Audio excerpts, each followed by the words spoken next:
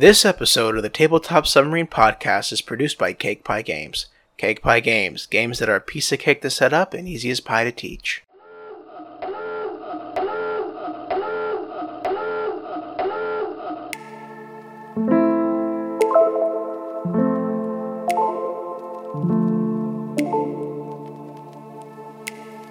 Welcome to the Tabletop Submarine, where we dive a little bit deeper into why we love board games.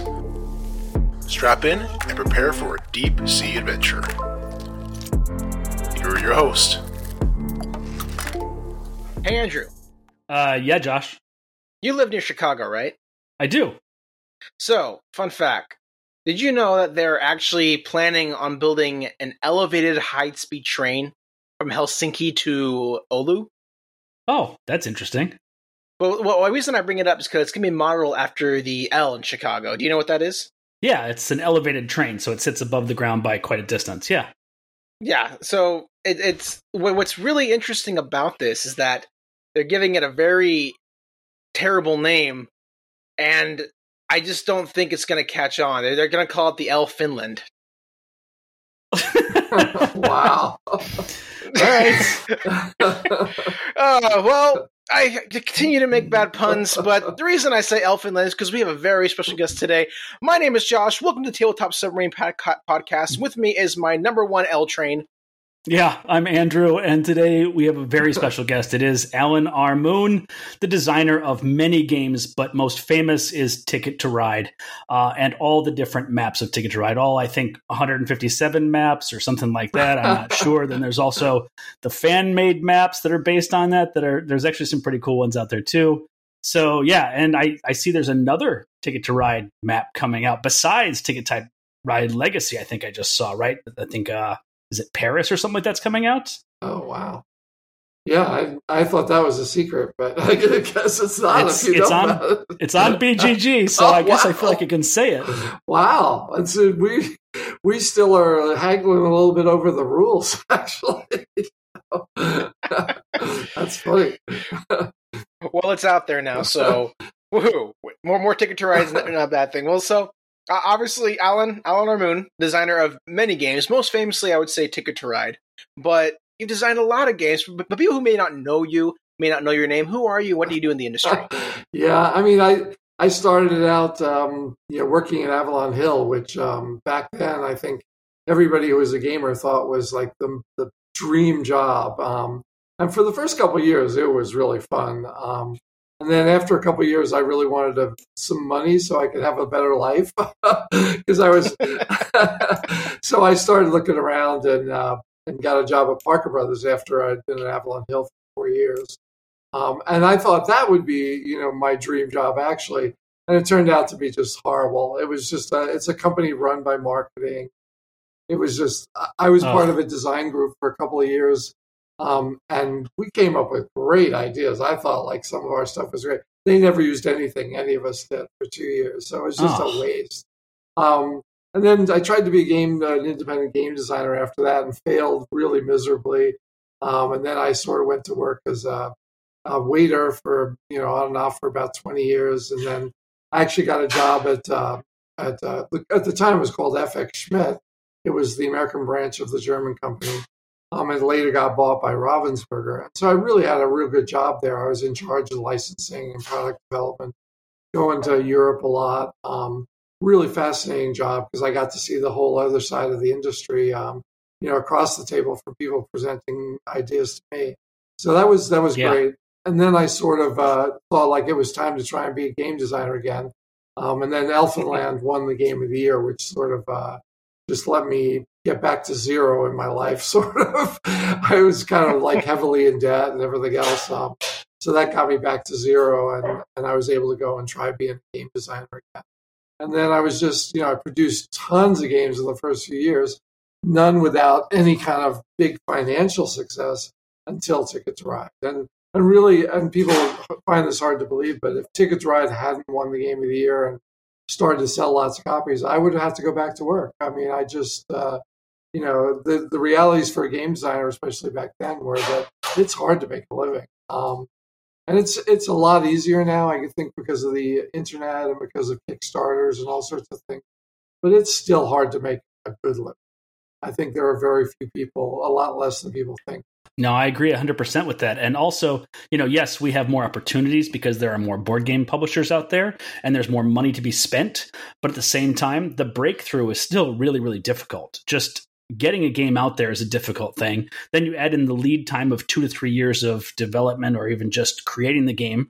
And then you add in whatever marketing is involved in that. And then on top of that, if it's not a hit, well, then you got to start the process over again. So, I mean, I don't mean to daunt game designers out there. If you love it, then do it, because as a hobby, it's spectacular. I would design games even if I wasn't selling them to anybody, because it's just fun to have that process of playing the puzzle in your brain and figuring out what people like and don't like, and the playtesting is fun and stuff like that.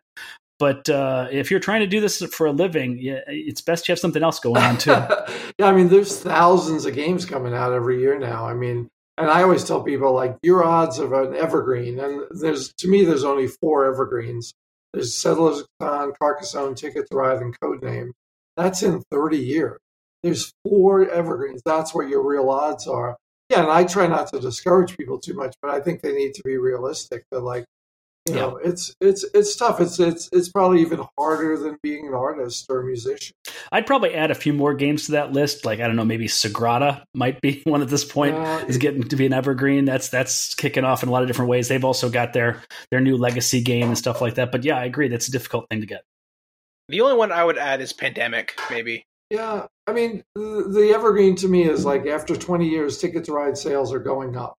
So that's a big number. So if you understood about Settlers of Catan, I heard the first 10 years the sales were just going up by like more than 25%. I mean, that's incredible.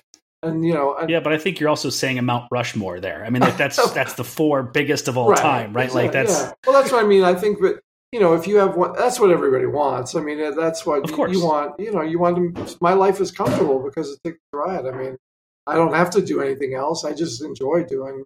So I'm continuing to do it. But I think, like I said, I think you can make a living. I think somebody like Friedemann Friese is a good example. Like, he's run his own company for years, and as far as I know, he makes a pretty good living.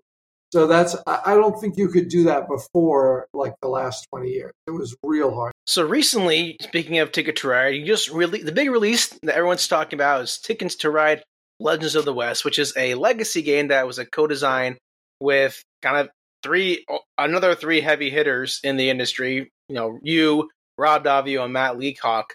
Can you give us like a short, detailed, like what built up to this moment, which I've been hoping for years, but it's recently here now.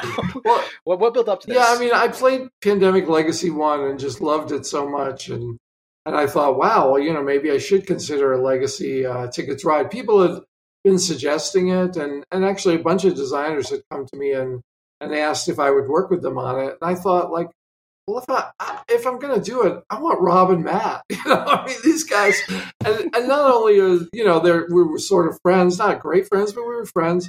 And I thought, like, they're creative and fun, but like they have a process. Like, I really need a process. I mean, I really foolishly thought like I could do a whole legacy game myself. That's ridiculous. I mean, I would never have been able to do this. And once I saw Rob and Matt at work, like, I was just so impressed by, the way they worked and just their process. And that became like the greatest game design experience of my life, easily. And it was a long one too. I mean, we worked on it for 3 or 4 years, but it was just endlessly fun. And I kind of missed it actually when we stopped. So you just got to make another one. Yeah, we're considering. It looks like this is going to do monster sales numbers, so you should have a follow up probably. Whether you do Ticket to Ride Europe Legacy at this point, I don't know. You're going to do all of them down the line, all the different ones? We're meeting in January to talk about it. We wanted to wait and see how the sales are going to be, but the feedback has just been so amazing. I'm probably my favorite review ever was posted on BGG, where the guy said, he played a 2-player, he played a 4-player, which is amazing that he's played that much of it. And he said everything about this is great. And I was like, oh wow, I love that. So yeah, there's been some amazing feedback I've gotten personally, and the reviews. I mean, Tom Vassel's a big Ticket to Ride fan, but his group, their review of the game was awesome, and he touched on a bunch of the points that we were really really thrilled that he got what we were trying to present. That was well. I'm gonna buy it when my game store gets it. I'm going to buy it. I have never played a legacy game before. I played like campaign games, but like never a legacy. So like, it's just an easy sell. You put Ticket to Ride on it and a Western expansion theme. It's like, yep, yeah, I'm gonna get it. Well, thanks. I think it's the other thing that I was really thrilled about is that people have been saying that they would play it again, and I think that's something that's different for legacy games. And I've played it 3 or 4 times. I've 4 times, and it's fun. I mean, it's fun even because I let other people make like the global decisions. But like it's just a really fun game to try and do better and try and experience different things. So when Tom, all his crew basically said, "Oh, we'd like to play it again," I was like, "Oh yeah, that's awesome." So you've only played it 4 or 5 times. How many times has it been play tested amongst the 3 of you? I mean, it's got to be in the thousands, right? I mean, the only way you can hone that kind of depth is to play it tested crazy amount. Well, this was something I had never done before. Like we each would get a group of playtesters, and so we each made a prototype and then sent it to a group of playtesters, and then we watched 20 hours of video each, and then we did it again, and we just did that over and over. That was exhausting. I just watching the video, trying to get in, watch everything that's going on and see where the mistakes are. It was it was a very tedious and and hard work. It was really, but I think, then we'd all get together and compare notes of like what this person did, what this person did. Yeah, so it was in playtesting for years. And it changed a lot, obviously, which was cool. We would keep going back and revising it. And if we were doing it now, still, I mean, like since it's come out and I've played it a couple more times, there's all sorts of things I would change again, just because there's new ideas. But a lot of those ideas, can be good for the next one if there is. Jumping off this idea of train games, though, another thing that I know Andrew is really pumped about is just news on Union Pacific. But Andrew, go ahead and take this one because I know you're excited. So just as a personal note, because we tell stories in this thing, my father was a hobby gamer way before I was even born. So he was big into the Avalon Hill games and stuff like that. And so when I was born, of course, we had a big enough game collection that I had to grow into playing the games in the game collection, which of course I did. So I feel like I'm lucky enough to have the superpower of that background leading into all of my game designs. And one of the games we played the absolute most was we ended the evening after game nights by playing a game of Union Pacific. And so I know that game probably better than I know 90% of other games out there. I mean, I've played Wingspan, I don't know, 100 times or whatever. Now, I've probably played Union Pacific 1,000 times. Wow. My father bought multiple copies of that game, and we played it with new people. He would just leave the copy there so we could play a new copy when we came home. So we as a family have probably purchased 10 to 15 copies of this, and they just get spread out. Wow. I have a copy in my living room right now because I will never not have a copy of that game. It's not a perfect game. So I'm hearing that you have a new version, a little modern version, which makes me so excited. So originally a guy had come to me and said he wanted to do Union Pacific. He was a big fan. And I signed a contract with them, and then the pandemic screwed all sorts of things up, and he decided not to do it. So I already had the new version and some changes to the original. So I'm at the stage now where what's more important to me, there's a lot of things that are important to me than sort of going with a big company. So I wanted to go with somebody I really enjoy working with. And Sean Brown at, Mr. B Games, he's a great guy. And he did Diamond Dig. It was by Bobby West and I. And I asked him if he was interested, and he said, "Oh God, yeah." He said, "So we haven't even really started the development or the production of the game, but we've talked about it a lot. So there's a new version. It's going to be a double board with the Union Pacific on one side with some changes, and then the other side is quite a bit different. Uses the same basic mechanic, but adds in a whole bunch of things. So, but I'll be honest with you, what's really important to me at this stage is getting a box that I can be really proud of. Because if one of the things that drives me crazy about the game industry is companies have no respect for game designers, and they don't see the value in them. So, if you look at a book, if you look at a Tom Clancy book, it says Tom Clancy and some small title and then some artwork faded in the back.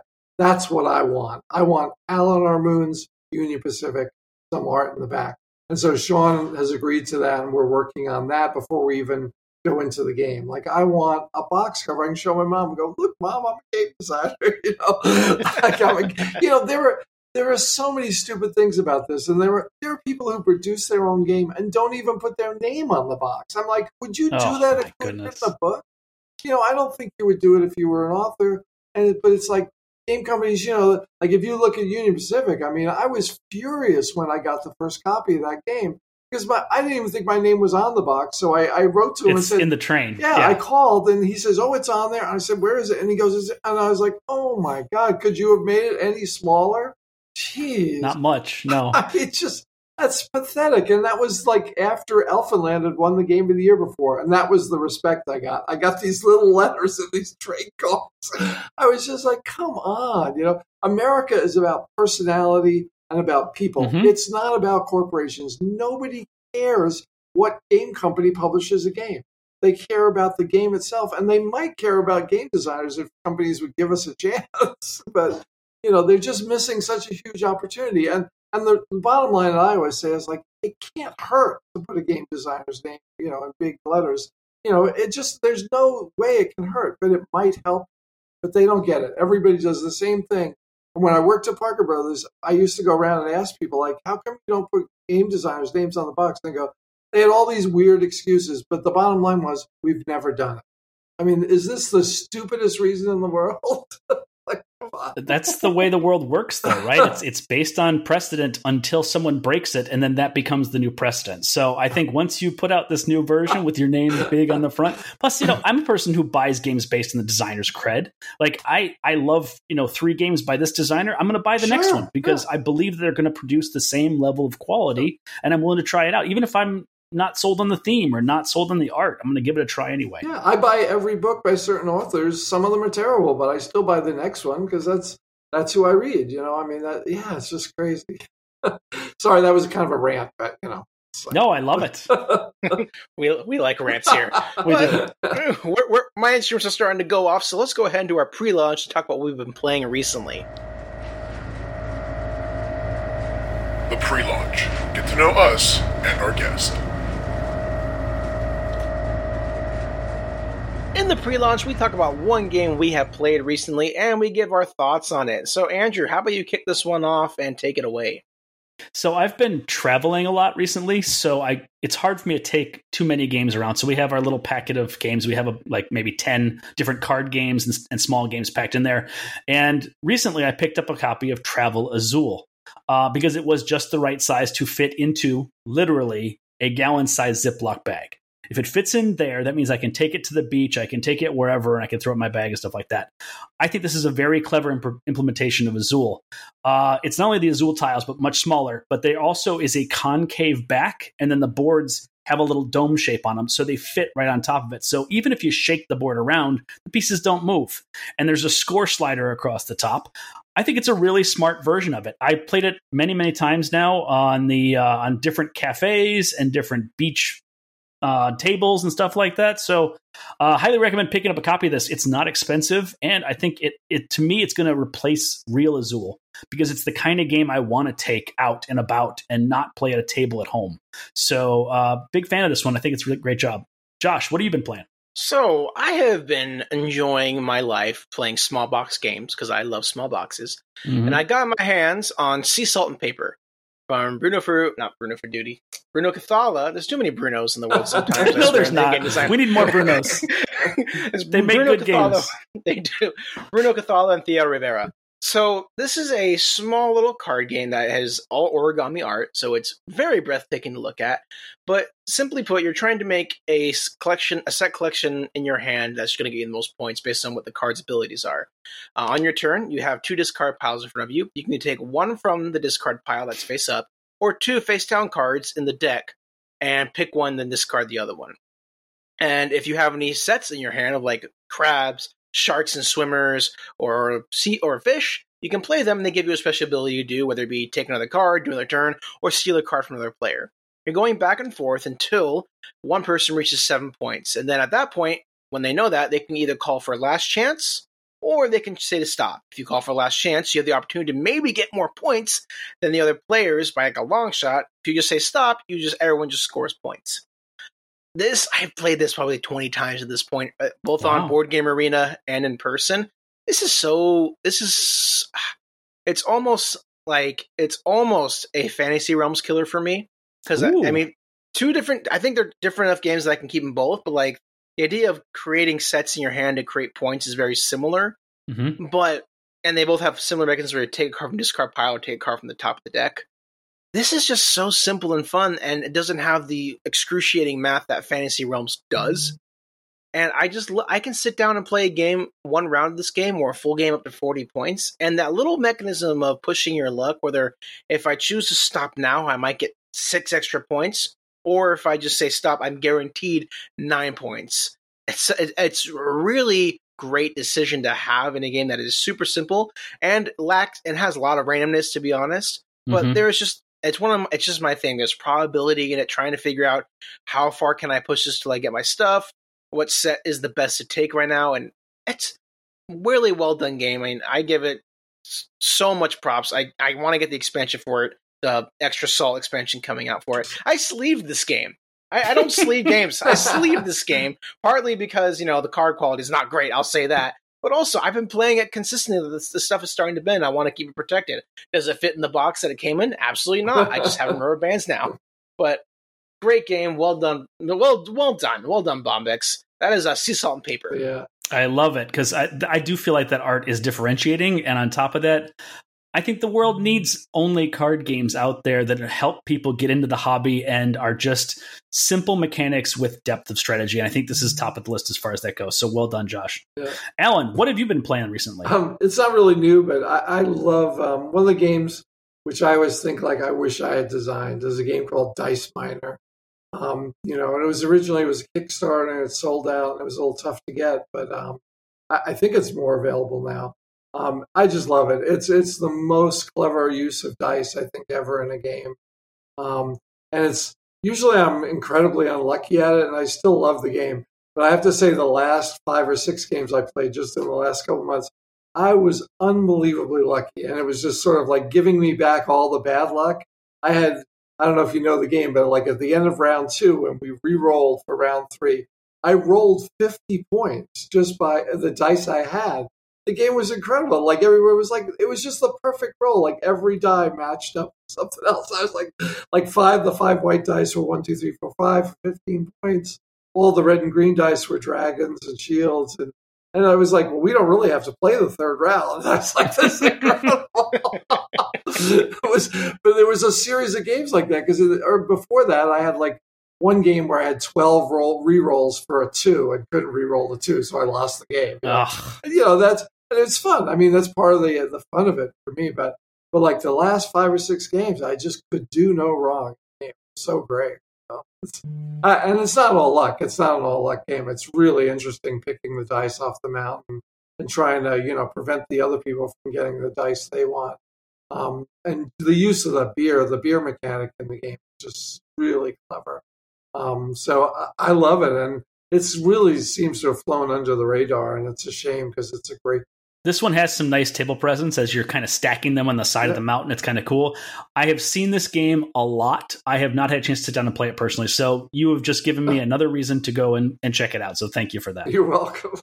My instruments are ready. We're fired up. We're ready to dive down. Let's go ahead and head into Alan's story.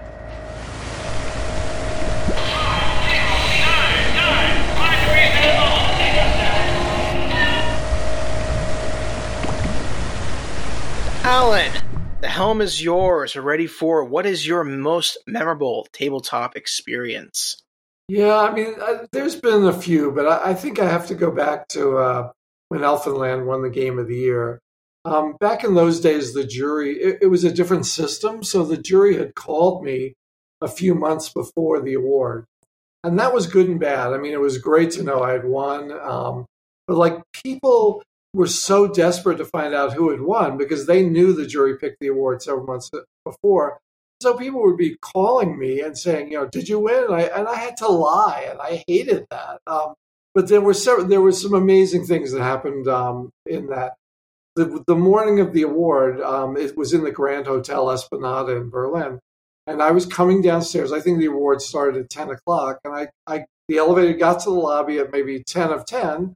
And the door opens, and there's an AP reporter there. He says, "You have to come with me." And I said, "Well, wait a minute. I got to be in this award ceremony in 10 minutes. He says, "No, you have to come with me. My deadline is like right now." So he takes me outside the hotel. I have a puppet, an elf puppet, like one of my friends had given me as a good luck charm. And he gives me a copy of the game, and I have the elf puppet. And he's taking pictures outside. And I said, "I really need to get into the award." And he goes, "Okay, I got enough pictures now." So I go into the award. So the really cool thing about that was the next morning, I got up and went down to breakfast, and there was a pretty big gift shop in the hotel and a newspaper stand, and there were 30, 40, I don't even more papers from all over Germany. Everybody had that picture in the paper. I couldn't believe it. I was like, "This is incredible. This would never happen in America, obviously." And I bought a copy of every single paper, like, cut out the article, because I just couldn't believe, like, my picture was in every paper the next day. And, like, it was just amazing feeling.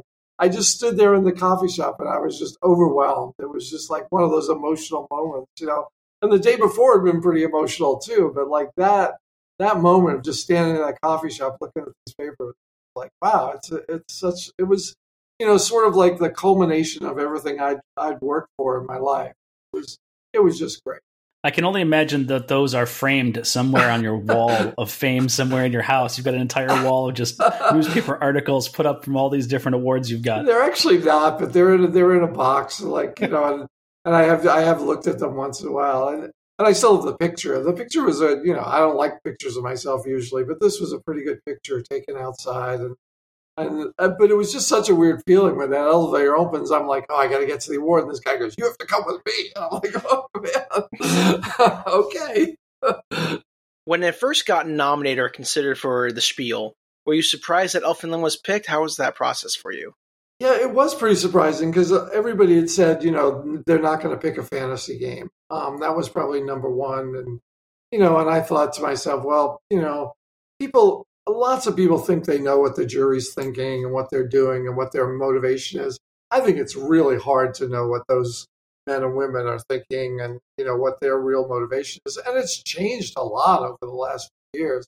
It's gone way, much more towards simpler games and party games. So I think, the feedback on Elfenland was so good that, when it came out, I thought, like, well, one of the things I think is true about the jury is that if a game is already doing well, they want to be part of that. They don't want to not pick it and have the game do well without their award on it. So I thought that was a big positive for the game. So I was hopeful, but again, it's part of like the dream as a game designer to win this award. So, like, I was just like, I certainly hope it happens and it'd be great. But when they called me that day, I was just floored.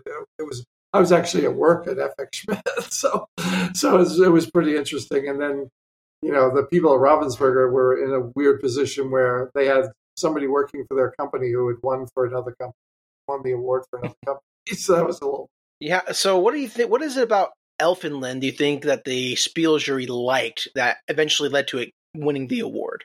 Yeah, that's a tough question. I mean, I think it had a different mechanic. It's so interesting to think about, like 1998, the number of new games coming out was so tiny compared to the number of new games that come out now. So when I look at new games, like almost all of them have something interesting about them, interesting mechanics. But 1998 was kind of still in the birth period of Euros. And so I think it was different. I think they liked the theme. I think they liked the production.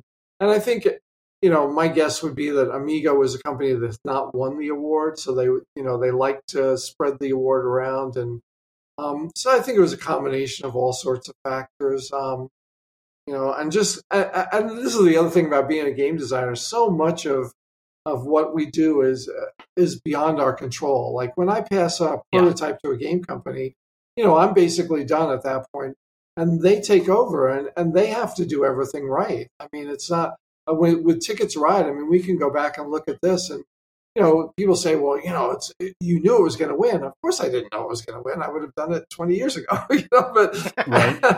but it's like, when I gave that to Days of Wonder, they had to do everything right from that point on for the game to win. So, and that's to me, that's like 90% luck. I mean, I can do my job. I can design a good game, but then it passes out of my control, and what happens then is just beyond that. I feel like there's a parallel there for screenwriters and movies winning Oscars, right? Exactly, yeah. You can write it, you can do the part, but then you have to get a good producer, you have to get a good director, you got to get good actors, then you got to get good marketing, and like all those things. All those things are what you send your prototype to a publisher for. And that's why I think picking the right publisher to pitch your game to makes a big difference.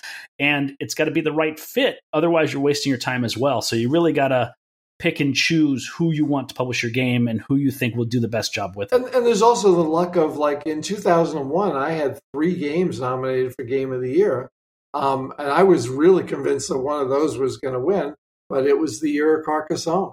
So, so, all of that effort. And, people later said to me, why didn't you spread those games out?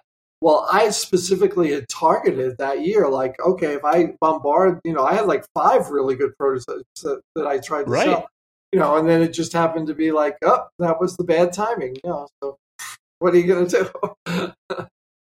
So when you are creating your games, how do you choose which companies to trust your games with to pitch them to? What's your process? Yeah, I mean, before it was back in the the early 2000s when I had lots of prototypes, I basically would have sold the game to almost anybody. Like, if they were interested, okay, go ahead, I'll give you a chance. And there was actually I took a European trip back then where I had about 10 or 12 prototypes and was just traveling around to game companies. And I sold 2 of those games on the spot, which I'd never done before. And both of them turned out to be disasters, which was a bummer. One of them never got published because I'll tell you, it was about monsters knocking down skyscrapers. And so 6 months later, 9/11 happened, and the company refused to do the game. And that game's never gotten published. And it wouldn't be a good thing to publish now because it seems very outdated. And then the other game that got instantly bought was Clippers. And so I was real excited about Clippers. And then I remember getting the copy in the mail, and I opened the box and I looked at these teeny little round circles that they put in the game. And I was just like, are you kidding me? And I went to my computer and wrote, what were you guys thinking? I said, you can't put a little part in a game like this. And I'm sure that was, whether the game would have done better than it did anyway is hard to say. But like that little part was just a horrible design decision and just destroyed any chance that game had of winning award. And so that was, again, it's a good example of, like, I worked on this game. I love this game. The people who bought it were super excited about it. It was Eurogames. I mean, they were super excited about it. And then they just screwed up the production. What can you do? And then if you want to go back a little further, my favorite moment like that was Wongar. Here was a game that Richard Borg and I designed together, which had originally been samurais fighting. Then Goldsieber changed the theme to Aborigines telling stories. When they told me that, I was like, are you kidding? What are you thinking about? I mean, this has got to be the worst theme ever in a game. It's just, and Wongar, I'm like, what kind of title is that? It's just ridiculous. And so, and that just destroys, like, everything. All the work I put into that game was just destroyed. And that happens quite often as a game designer. It's pretty demoralizing. So what do I do? So now I'm to the point where I will only sell games to companies that I know they're going to work with me. Like, we're actually going to work together on the development of the game and every step of the way. It's not like I'm not going to let them change the rules or something like that, but I want to be a part of the process. I really want to be involved because I want to be sure that what comes out is still the game that I designed and not something. I won't mention this one guy. I'm not going to mention who he is, but, like, he's the worst developer ever because he takes a prototype and immediately changes it. And he doesn't have any respect for the design. He doesn't try to understand what the design is. he just immediately changed it because he's a frustrated game designer. And so he wants to change it. And so I had a game, come out where he completely didn't get what the point of the game was, and he changed it, and it was a disaster. And I think he's still working as a developer. He's a nice guy, but he just doesn't have any respect for game design. That's the thing. There are good plumbers and bad plumbers in the world, and you got to differentiate. And the only way you can know is to have them come and fix your pipe. That's right. So, yeah.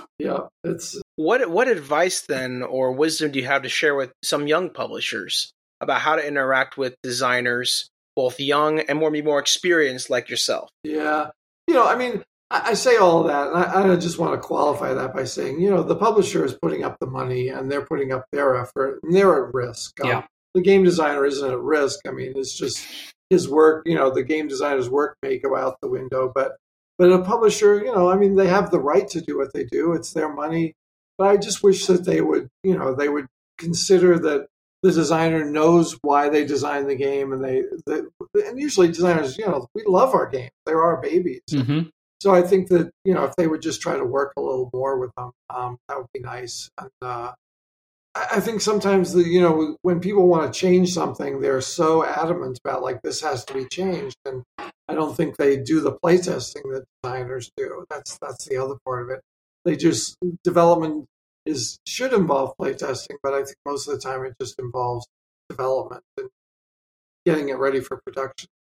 So jumping ahead then, you have Elfenland in like the late 1990s, and then Ticket to Ride wins the Speil de Jarhes, 2004. I think that's the right date, 2004. What is it about, how was that experience winning it a second time? And how did the course of your life obviously changed a lot since that moment? Yeah. I mean, because Elfenland changed the way the jury handles the award, they were unhappy that so many people knew who had won before the award. In fact, a German magazine called Stern had my picture in it. And the way they had found out was they called all the manufacturers and they found out that, I don't know if it was Ludofact or Lorenz or one of the others, that they were producing like 400,000 copies of Elfenland. So they knew that it had won. So the jury was pissed. And so the jury decided that the night before, they were going to decide on the award winner, and only they were going to know until that morning.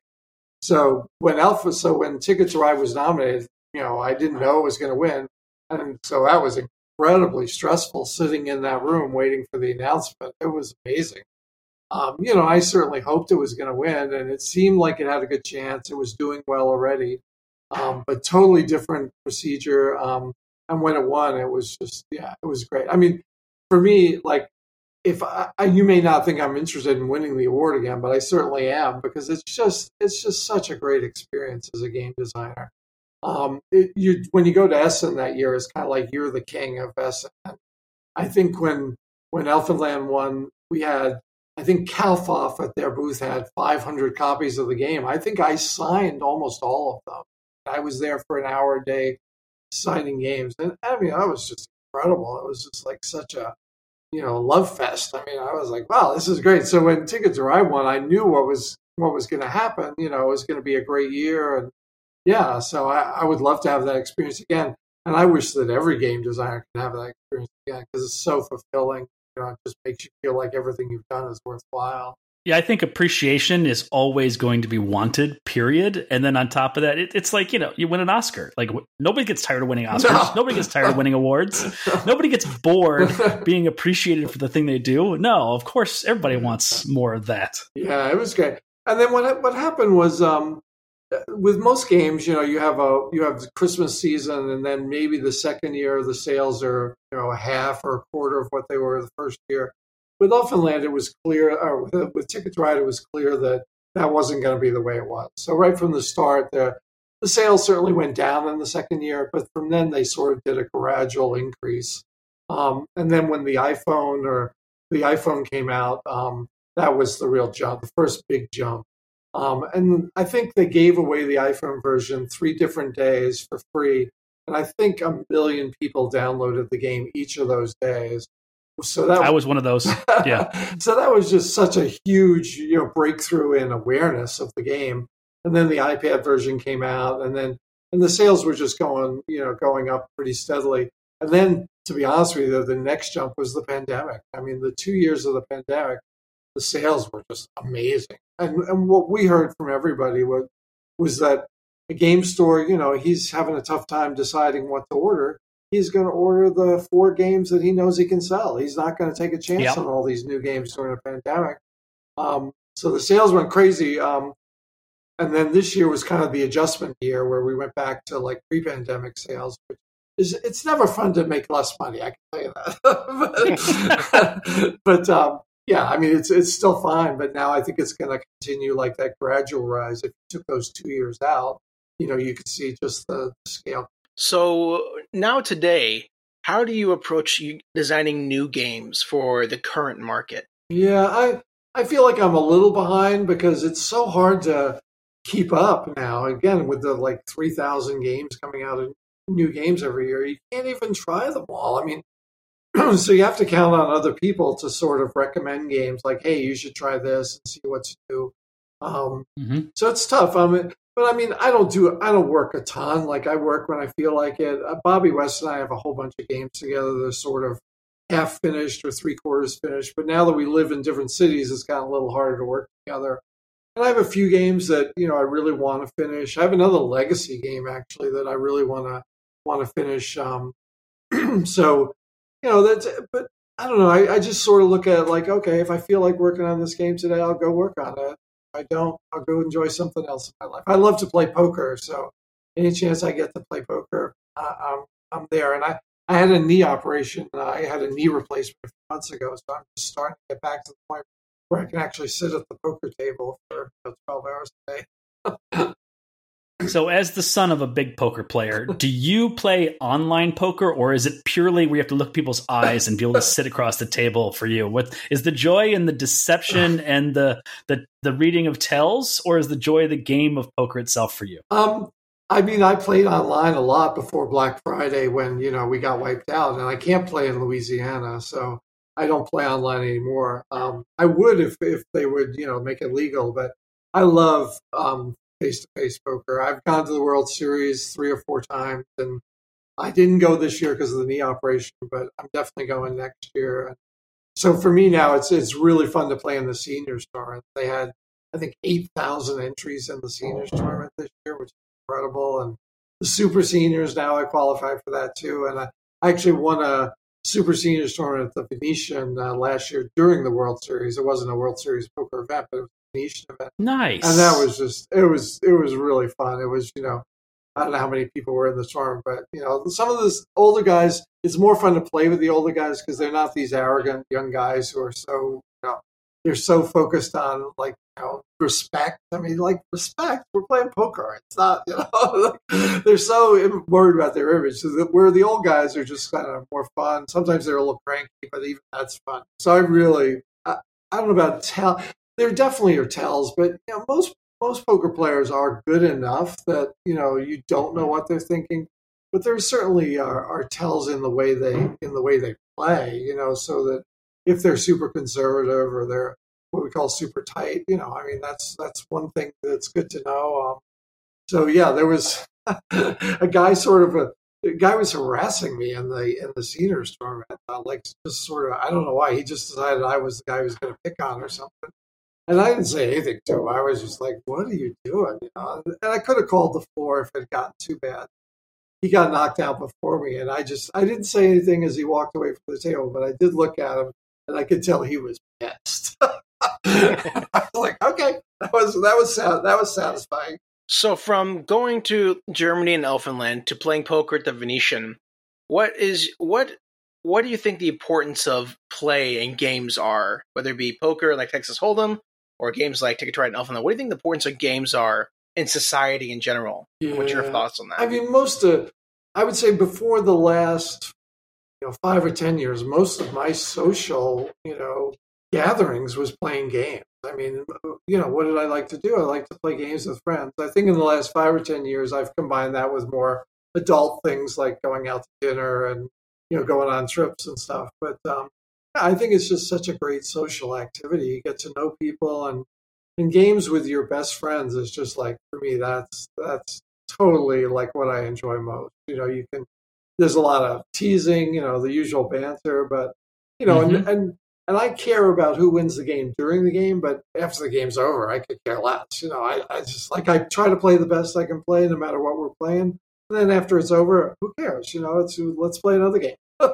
So, it's poker is, when I first started playing poker, I don't know, when I started going to casinos 20 or 25 years ago, I was much more emotional and would get upset about losing and, bad luck and stuff. Now I just, okay, so what? I had bad luck. It's whatever. I just play because I really enjoy it. And I laugh at the people who get, all emotional about it. It's what are you doing? You need to grow up like I did. But I actually think that's one of the secrets to poker is to distance yourself from that specific hand. I actually understand, as the son of a poker player, that it's the long game that you're playing, not the short game. And yes, there are pivotal hands that make a huge difference. But if you're paying that close attention where you're actually responding, then that's part of the tells you have to be careful you're not doing. Exactly. So yeah, absolutely. I think it's the long game. And so people play poker for 8-9 hours. They sit in that chair for at least 4 and keep it going. It helps to remind you that is the long game. It is the stay in the chair. It is the keep hand after hand coming along. Yeah. Well, yeah, I mean, one of the big hands in that tournament I won, was the river card was just the guy thought it was the best card for him when it was the worst. And after, I won that pot, which gave me a lot of chips, he talked about that for the next hour. He just couldn't get over it. And I felt bad for him, because he was a nice guy. And he just couldn't get over it. So that hand is now imprinted in my memory because it was so much fun. Well, we are deep in the rivers and straits of poker right now in the submarine.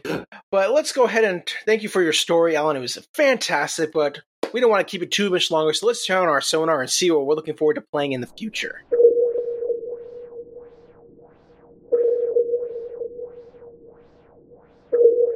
So on the sonar, we talk about one game we're looking forward to playing. I'll go ahead and kick this one off. So, as your resident RPGer here, I am looking forward to playing Old Gods of Appalachia. So this is a podcast, actually, that is a story. It's literally it's like an anthology that takes place in an alternate Appalachia. For those of you who don't know, Appalachia is a stretch of mountains on the eastern coast of the United States where your very stereotypical Americans live, like your hicks, rednecks, like me, who, it's this alternate dark fantasy Appalachia that is thoroughly enjoyable, and I love it. And they had a huge Kickstarter that was an RPG for the Cypher system that is not as well known as 5e, but it's still a very good system. I picked it up. I love the setting. I've been reading the book. I'm loving the rules. It's like D&D, but simpler, which is always a plus for me. And I'm looking forward to I am running a game on Halloween for my store. So there's going to be 6 of us who have paid to play. I want to sit down and try to give them the best experience possible playing in this, Appalachia. North Carolina is part of Appalachia, so it's going to be very at home with this. I'm just pumped. I love the setting. I love the theme. I love the system. But it's hopefully it actually translates well into a good game. But that's Old Gods of Appalachia. Where are you from, Josh? I'm from Wilmington, North Carolina. You're kidding me. I'm going to be there in a couple of weeks, actually. Really? What part? Well, some of my best friends live there now. Frank and Susan. I know. You're kidding. That's I think me and him have had a conversation about this because I used to work at Cape Fear Games, a store there, and I just talked with Frank briefly, and he's like, "Yeah, I know Alan R. Moon." I was like, "Oh, great, that's awesome." And I think we haven't talked because I don't work there anymore. I frequent there, but I haven't seen him. That's awesome. I hope you have a great time here. I think he set up a thing at I don't know if that's the game store or another game store where I'm going to be actually there signing games one day. So, yeah. I was just going to say, because that sounds so interesting, the Appalachia role-playing game. I'd love to play that. Hey, well, if you want to play a session, we have emails. Reach out to me. I'll plan a session. Okay. That'd be cool. That'd be really cool. Yeah, just let me know. I'll gladly plan a session of Old Gods for you. Thanks. Yeah, I'll reach out for sure. But on this note, Alan, what are you looking forward to playing in the future? Yeah, I saw a review on BGG. Scott Alden said that First Rat was a really good game, and then I asked some other people, and they all said, "Oh yeah, it's really good." And so I bought a copy. I think it's behind me somewhere back there. So I'm looking forward to that. I read the rules, and I can see what the clever. Well, I think I can see what the clever part of it is, where you get the choice of movement.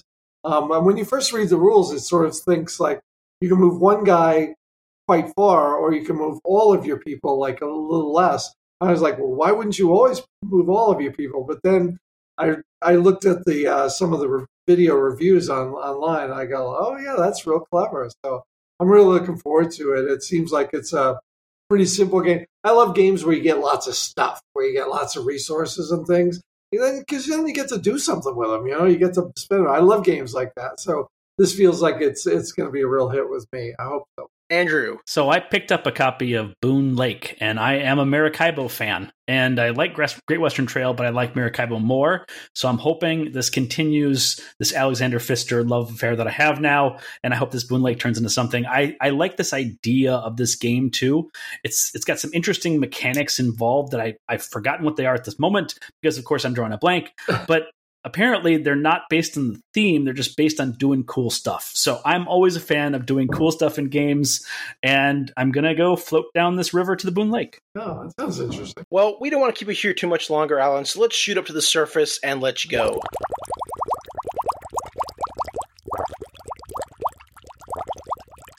Well, Alan, it has been an absolute pleasure to have you on the submarine today. We are going to play Old Gods. We're going to make this happen once you visit here. But if people want to support you, people want more Alan R. Moon in their life, what can they do? Oh man, I don't know. I mean, like I said, this is the last few weeks with feedback on Legends has been so great. I'm constantly sending Rob and Matt like, just see this review. They're probably tired of that by now. But yeah, it's been good. I don't feel like I need any more support than I've gotten.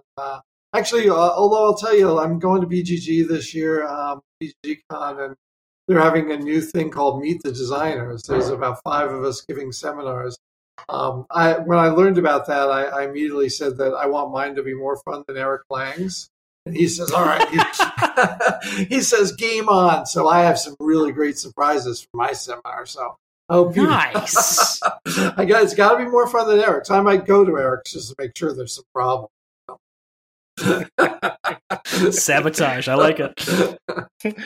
Well, awesome. Well, listeners, thank you so much for tuning in today. As always, my name is Josh. I'm Andrew. Hey, I'm Alan. Thanks a lot, guys. And this has been the Tabletop Submarine. Thank you for listening. If you'd like to support the Tabletop Submarine podcast, please consider giving us 5 stars on iTunes and share this podcast with your friends, family, and other gamers in your life. See you on the next voyage.